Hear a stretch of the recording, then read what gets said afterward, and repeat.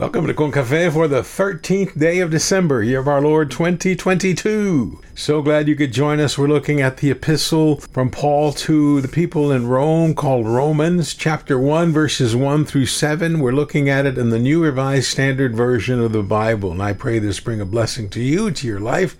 May it help you in whatever you're facing. May it bring you peace. May it bring you comfort. And if you're too much in your comfort, may it make you get out of your comfort zone and make you uncomfortable so you can begin to do the things God has been asking you to do for all this time. The title of the devotional is called Grace to You and Peace from God, based on the passage that I'm going to read now. Hear now the word of God, verse 1. Paul, a servant of Jesus Christ, called to be an apostle, set apart for the gospel of God, which he promised beforehand through his prophets in the Holy Scriptures, the gospel concerning his Son, who was descended from David according to the flesh, and was declared to be the Son of God with power, according to the Spirit of holiness by resurrection from the dead, Jesus Christ our Lord, through whom we have received grace and apostleship to bring about the obedience of faith among all the Gentiles for the sake of his name, including yourselves who are called to belong to Jesus Christ. To all God's beloved in Rome who are called to be saints, grace to you and peace from God our Father and the Lord Jesus Christ. This, dear friends, is the word of God for the people of God, and we say thanks be to God. Well, I pray you are like me and grew up in the time of no cell phones, no text messages, no email, no Snapchat, no Instagram, no TikTok, no Facebook. Hard to imagine. Hard for our kids, especially our grandkids, to imagine such a world. They may argue, but it was a wonderful world. As an impoverished college student, each letter from home held the possibility or promise of a $5 bill to help me with expenses, or, as my mom would say, here's $5 to buy you a pack of gum. Or sometimes a $10 check to help me buy 2 packs of gum. And if you had a special someone, a letter from them meant you're going to have a great day because you got a letter from that special someone. You're going to read it. It's going to bless your day. Let me say quickly that I had a spider living in my mailbox there at college, which meant the letters were few and far between. But the idea, the hope of a letter was wonderful. It made my day just to go to the post office and, maybe today. Now, fast forward to today. How I wish our community mailboxes had a huge recycle bin right next to where we get our mail. That way I could throw away the type of mail marked occupant or current resident or my name and with stuff I don't need to see. And even as a Medicare agent myself, the senseless Medicare mailings that, thank God, have ceased for the year. I once asked my college Bible professor about Paul's letters. We're looking at a letter, after all. What I read was from the very first part of Paul's letter, handwritten to the people in Rome. So I asked my professor, and I thought these were great questions. And he thought I was stalling for time because I think we had an exam that day, and if someone raised a question and he would address it, and it would delay the test so much so that he'd say, well, we're out of time. We'll have to have the exam next time we gather. But I swear to God, I was not stalling for time. I really wanted to know. And I thought these were great questions. I wondered aloud, how anxious were the churches to receive these letters?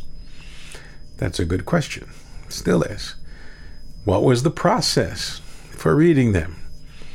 Did they become a part of a worship setting? Did they reach that part of the worship service, or were the churches that organized where the lay leader or the worship leader says, and now for today's announcement, oh, I got a letter from Paul. I'm going to read it. Professor Matthew threw the chalk in disgust. Oops. Not at me, but at the blackboard. Nope, thinks I. Back to his office for another lecture. But to his credit, Dean Matthews said, I don't know. I believe these letters were received with love, much as those that I mentioned above, who had dear ones they wanted to hear from. And the letter was the only way to receive desired information from home and reminders of the emotions shared between sender and receiver. For many on the receiving end, they had found faith in Jesus thanks to the Apostle Paul. This brave man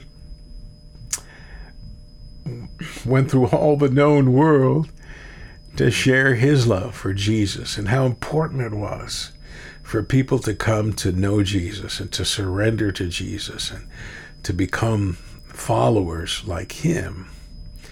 And I believe to receive a letter from this awesome man was a delight. True, some letters came with reproach or correction for their behavior. Still, it was still received, I believe, as a message from God himself. Paul was God's messenger. And in today's letter to the believers in Rome, Paul stresses again his joy and pride in being called and commissioned an apostle and set apart for the gospel of God. In other words, Paul knew from that moment he had that face-to-face encounter with the risen Christ, he could no longer still be a prosecutor or persecutor of the church. He needed now to promote the church, to preach the gospel. And so from that time on, he had this urgency. I have a job to do for Jesus. I'm going to do it the best I can, and I'm going to do it as fast as I can to bring others to come to know how awesome God is, how awesome his Son is, and how awesome is his Holy Spirit. And because of that, Paul knew he had been set apart. He was not to be like everybody else. His life was different because he knew the author of life, and so he had to live like someone who was always in the presence of Jesus. Paul then shares his faith in what I read, that Jesus was the expected fulfillment of the coming Messiah of the house of David, and truly Jesus was the Son of God, who shared with us grace for the obedience of faith. And so Paul shares his own bestowing of grace and peace from God to the beloved believers of Rome. Friends, I'm also the generation where when leaving home or the home of a loved one, we would receive a blessing, either from our parents, or if we had gone to visit grandma, from our grandma or grandpa, or our aunt or uncle. The elderly had that awesome responsibility of blessing us before we would leave. Some grandmothers, some aunts would make the sign of the cross on our forehead, saying a whispered blessing in the name of God the Father, God the Son, God the Holy Spirit, and the request that God would bless and protect us. It was truly a divine, truly spiritual moment. And we would leave that home with joy and peace, knowing, gosh, we've just been prayed over. We've just received a blessing of peace and protection. What more could we have? I imagine in the same way and in the same spirit, Paul is sharing with his readers that same blessing of hope and protection with those who either read or heard the reading of his letter. And in the same way, we are to share those blessings with others. Earlier this morning, I was in the grocery store and I was greeting people, as is my custom, just to say hi, how are you? And I saw a man who seemed to be in need of a blessing. I smiled at him, and in a silent thought prayer, I asked God to bless and be with this man in whatever need he was facing. You can and should do the same for all those you meet. You've been blessed, you can be a blessing. God's love and joy are too precious. Hear me again. They're too precious to keep to ourselves. We got to share it. Let's pray. Awesome Father, for all you have done, we are thankful. For the grace and peace you have shared with us, let us share it with others. In Christ Jesus we pray. Amen. Dear friend, thank you for joining us and being a blessing. I pray that if this has indeed blessed you, you would have a great and blessed day in the Lord, and share this, forward this to someone that could use a blessing. Here's your call to action for today. Bless someone today. That's all I ask you to do. Bless someone today. I pray you receive my blessings with joy and peace. I'm Pastor Adi Valverde. May the Lord bless you and keep you. Amen.